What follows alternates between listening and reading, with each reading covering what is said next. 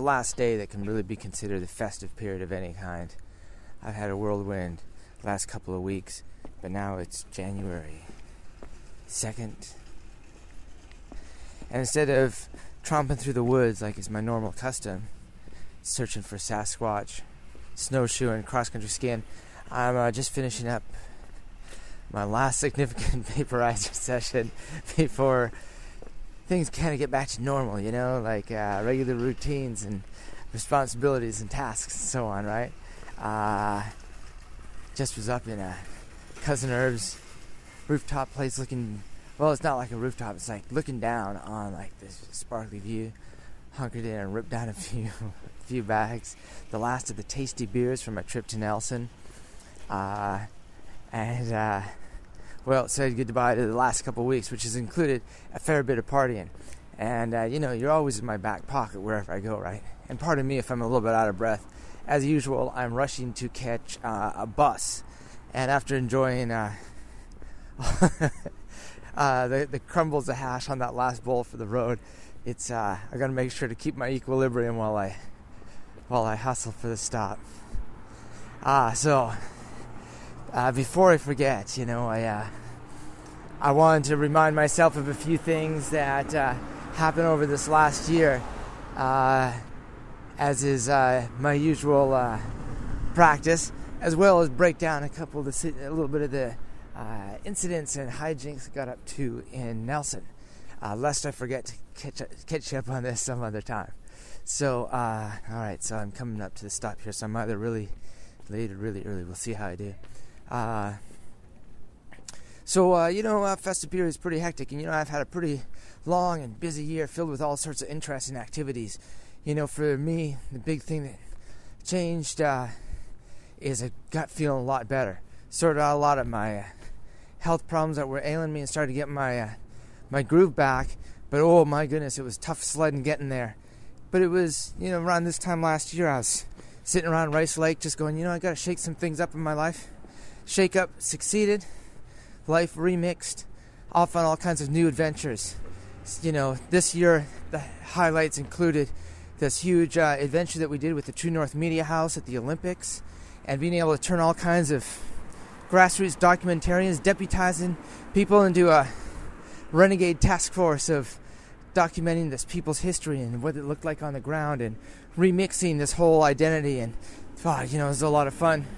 That was also a big challenge for me coming through. There's a lot of tension, negativity taken away from something I thought would be really fun, but it ended up working out great, and got to outreach to all sorts of other major mainstream media outlets and collaborate with some of my best buds and have a ton of fun at all the hospitality houses. From the Holland House, the German House, Canada's Northern House, oh my goodness, the Molson Brewery. Oh, well, you've heard the stories already. Did all those Olympic Outsider podcasts during that time. And then right after that, before I had a moment to slow down, it was off to Seattle with the tour of Sub Pop Records, Toronto, the Hockey Hall of Fame, and then down to Austin, Texas for South by Southwest again. Again, rallied up a bushel of podcasts to take you along to that and try and provide a little bit of perspective, as I've have in the past, but this time it's a little bit of a different story. I was only interactive this time, not music, but found all sorts of fun to be had for sure. And then kind of went into a long period of healing, and I did a few speaking gigs along the way in there, right? And it took a long period of healing before I was back in action for a trip to Comasket Music Festival, interviews with the Wailers and Oka and all these other great bands, lake time paddles in the canoe. And then it was my big UW40, my big birthday party. Oh, I think that might be a bus coming. It was all sorts of great folks coming up to visit. Now, there's been a whole bunch of other stuff in there, right? Halloween at the Waldorf Hotel, visits from friends far and wide, which is always a lovely, lovely thing. Going to see all sorts of bands, the usual assortment. But getting feeling a little bit healthier is about as good as they come.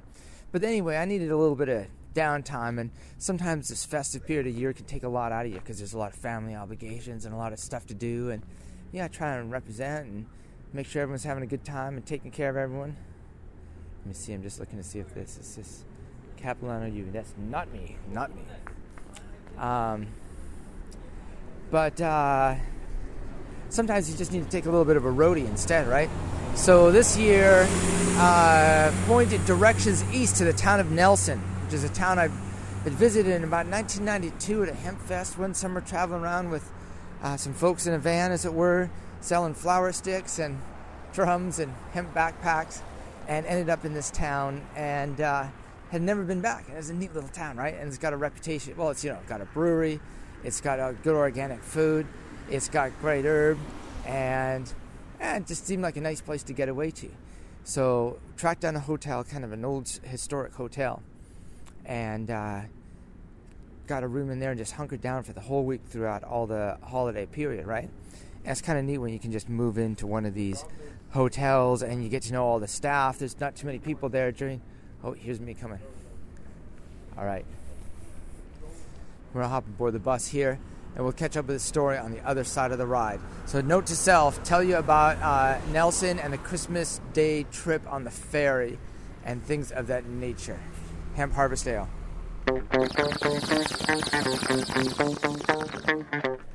Okay, I'm going to attempt to do the song by Charlie Parker, Donnelly. I have faith in that. Must go with faith. Bam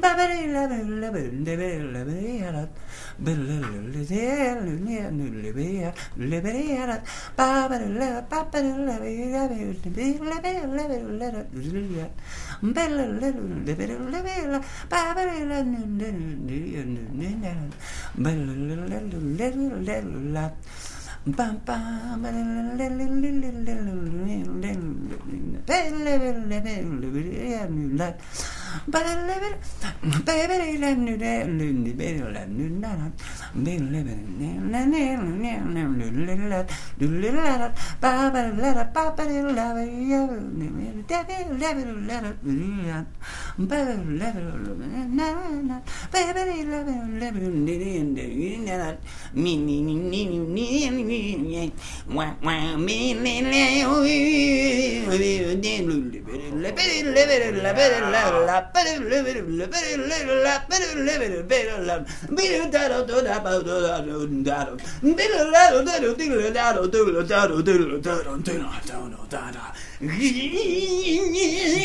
Mingus sending Nico Savage Blades, the name of the band. Just check it out. .com, Scotty. Wicked. Yeah, .com on that shit.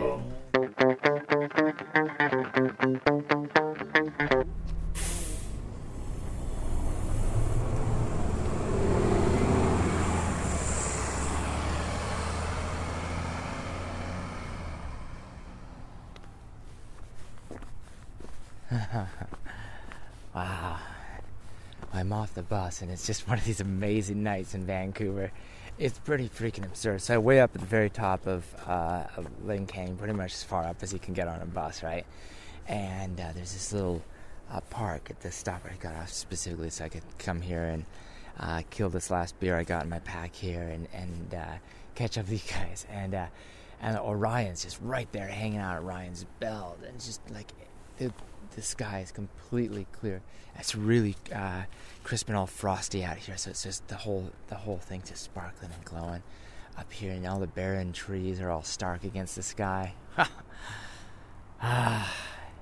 So anyway, part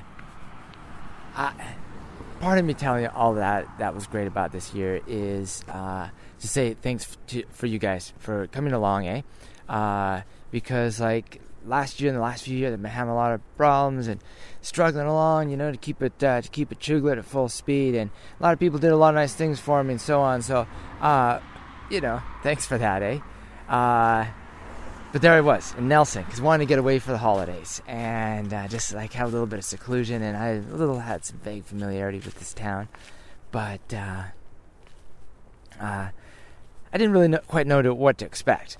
So we got a room in this old historic hotel that's been there as long as the town has been there in itself, 1895 or 75 or something. Fred and Lydia Hume started this hotel back in the day, and we stayed there up on the top floor with a little kitchenette, a little funky place to shoehorn in a stove and a fridge so you could rack it full of beer and all kinds of tasty snacks so we can enjoy leisure time in the room. And it was great because within the hotel there is Was that satellite or plane? Oh, sparkling. Anyway, yeah. So we could hunker in the room, but in the hotel there's this assortment of lounges and restaurants and bars. So we could go down in our slippers and just become one with the hotel. So Christmas Eve we went up to these great hot springs. It was a great day to go because it's not a popular activity for folks to do on Christmas Eve to go to the hot springs. And I'm someone who's really partial to the primitive, remote hot springs. Hike it in, can just go in there all natural and free in the hot, soaking mineral waters, unadulterated by any sort of chemicals that have been added to it. But these ones, Ainsworth, there's hot springs like that around there, but I'm talking 2-3 hours away, right? And after driving up there through all these mountain passes with the compact snow, slippery in sections, conditions, didn't have to chain up, which was great, but you go over a lot of different passes along the Crow's Nest Highway to get out there. And all these little towns I'd always heard about in BC that I wasn't really quite sure what they were like. I've seen them all now, right? I can plot them all on the map. Grand Forks, which is filled with the Russian folks. You can get borscht everywhere. But the town, blaring Christmas music on the streets, but the streets look like a ghost town. The cafes were confused, but I got a really good matcha there, and it's any town you can get a good matcha, soy matcha latte, because I'm that high maintenance. It's got to be pretty good. I did try and find a plate of pierogies to no avail, but it was just I had to keep rolling. Anyway, Castlegar and with the Doukhobor settlement, which I got to tell you about. Anyway, we ended up in Nelson, and on Christmas Eve we drove out to the Ainsworth Hot Springs, and there's a big pool, but the great part is there's this crazy cave, and the water's about waist deep, let's say just to call it a meter, right?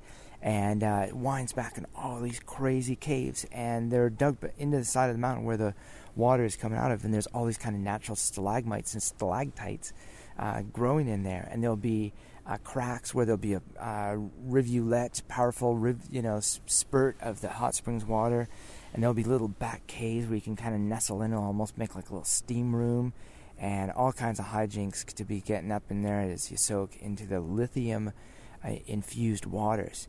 And so after an afternoon soaking in lithium, it was a long drive back, but we shut down the bar on Christmas Eve, which sounds like some kind of song by Tom Waits or perhaps the Pogues. But along the way, we met all these great characters there in Nelson, and including one cat named Omaha. That's Omaha with an X. And he says, I don't want to brag, but I'm one of the top 5 harp players in the world. And so I said, well, we'd best hear your harp playing. And not only was he a fantastic harp player, he was also a great hash man. And so Omaha, I'm thinking of him right now because that's his tasty Kootenai-made hash that I brought back and just finished off after several big vaporizer bags. After a couple of cushions, we had to go for grapefruits, a bag of grapefruit, to get me back in action.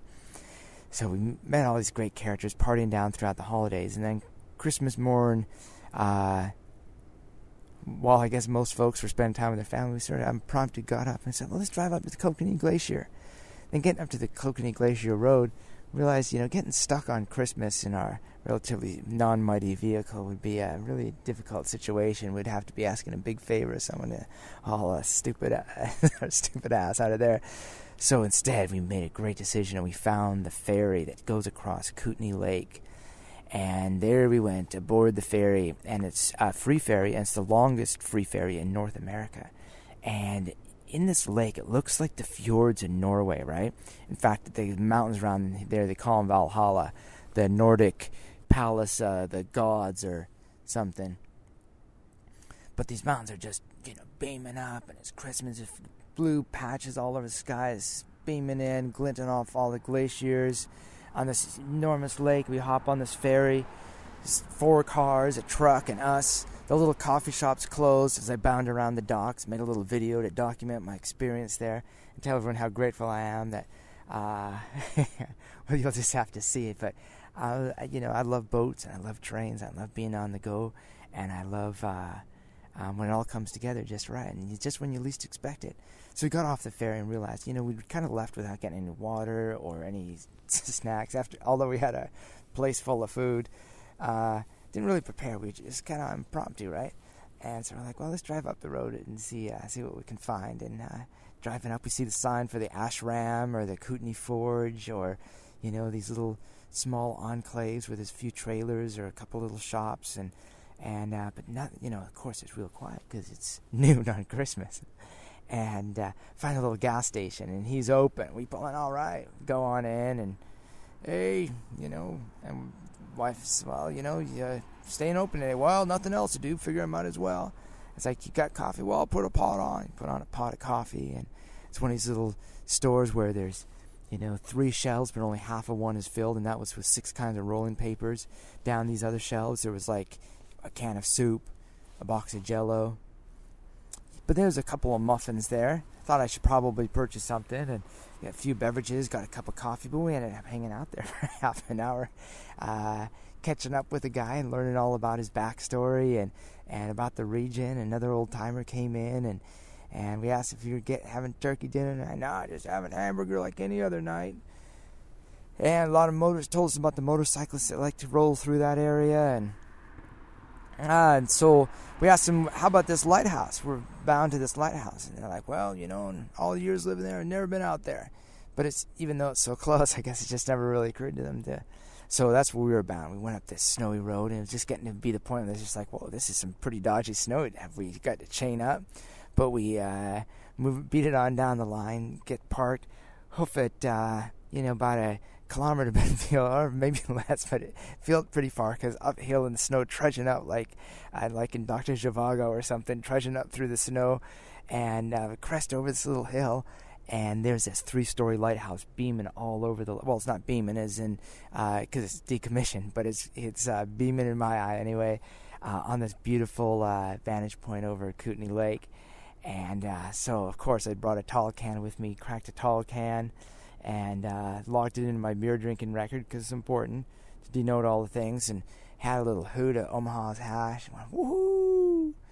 We went over and carousing around the lighthouse, found the door was open. I don't know, I suppose it's just volunteer run, and it's pretty remote, no one's going to mess with it much, but we clambered up 1 story, 2 stories, 3 stories up to the top of the lighthouse. Then I went out on the ledge and just gazed upon the mightiness of that lake.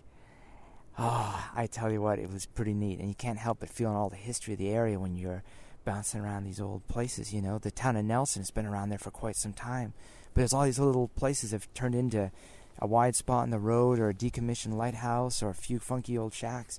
They're kind of, you know, were the beacons for homesteaders of all kinds, and back to the landers and refugees and all kinds of characters, right? But even before that, these areas could have been boom towns and towns of tens of thousands that could come and go so quickly.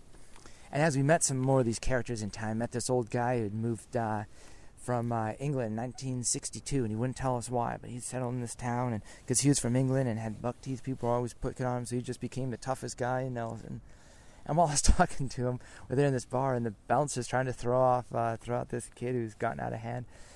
And my dang, doesn't Mr. Bailey just jump up, old gray-haired retired Mr. Bailey, jump up and help the bouncer rough this kid up and haul him out. He's a good old salt of the lander, and he's quite a character, to be sure. And he still felt like an outsider, even though he lived there for 40 some odd years. But that's the thing about these towns, you know. Nelson had this great kind of family spirit, this community feel. But I don't know, man, going there as an outsider, I wonder how it'd be settling in there. Well, to be sure, they have a great brewery there, and I sampled all their beverages liberally, particularly the Face Plant, which I got to say you got to be careful after a few, or else you're going to do exactly that. I also went and searched for the oatmeal stout on draft. I just got it from a bottle because everyone who's pouring the stout is now pouring the seasonal Face Plant, and pardon the beer geekery, but it's important to point out that they also have a harvest ale, a hemp harvest ale, that's going to start to be bottled. They're going to start bottling that next year. So if you enjoy a hemp ale, there you go. Now, my other quest in Nelson, before I pack it up here, because it's a wee bit chilly, I got to tell you, is the Draft Dodger statue. Now, there was plans in the early 2002, 2004 to make a statue to commemorate all the Draft Dodgers. This is the welcoming spirit of the Canadians welcoming the Draft Dodgers, right? because there was, Nelson and all these towns are quite close to the U.S. border. They're just significantly east here in Vancouver, about 9 hours by car with decent conditions and a good pace, and only stopping for pie once. There's a lot of draft dodgers because all this mountainous area and all kinds of woods, and it's really easy. And culturally, these people kind of hang out more with the people of Spokane and so on, like their baseball leagues or their hockey leagues or whatever. But anyway, there's a controversy about this trophy and the statue because there's a lot of people who have animosity about the draft dodgers during the Vietnam War era. But there's a lot of people who went back when Jimmy Carter declared amnesty. But there's a lot of people who stayed in the BC area, especially up there in the Kootenays, who had been draft dodgers. And then during this latest Iraq incident, there's a lot of young people who are going through a similar situation that have been sheltered and harbored in Nelson by different communities, or even out in Ontario by different pacifist religious communities and so on. So, but there's some controversy, and they said, we don't, we're going to boycott, we're going to make this big stink. And so finally Nelson, about 2006, said, I don't think we're prepared to take the risk to do this, to make this statement. So the town of Castlegar, was settled by the Doukhobors. Now the Doukhobors are a pacifist Christian sect of from Russia. I don't know if they're Eastern Orthodox, but there's some kind of pacifist Christian sect, maybe like the Mennonites or the Hutterites. But they immigrated from Russia. They burnt their weapons. The story is they burnt their weapons and left Russia and went to a land where they would never have to fight. And they came to BC, in this part of Castlegar and Grand Forks in this region, where they settled. I'll tell you, it totally looks like Russia if you were to imagine Russia in the movies, right? Like big windswept dunes of snow. And there's a little Doukhobor village. So I went to check out to see if I could find the statue. Because this town of Doukhobor, the Doukhobor town of Castlegar, the Doukhobor Museum in Castlegar or something, said, we'll take the statue.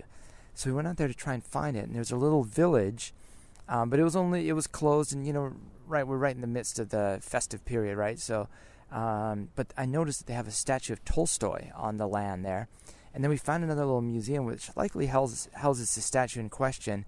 And that is, it was closed for the holidays. So it's going to be another trip to figure out where those statues are and really what the backstory is that caused the political pressure to kind of take that away. So, it looks like I'm spilling my beer. So that means you're done.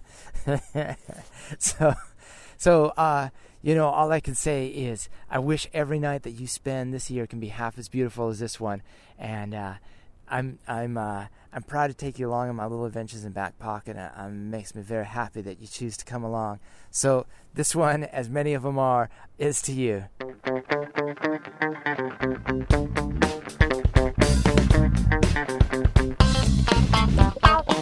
You've been shooting along with Uncle Wee's Wild Hijinks.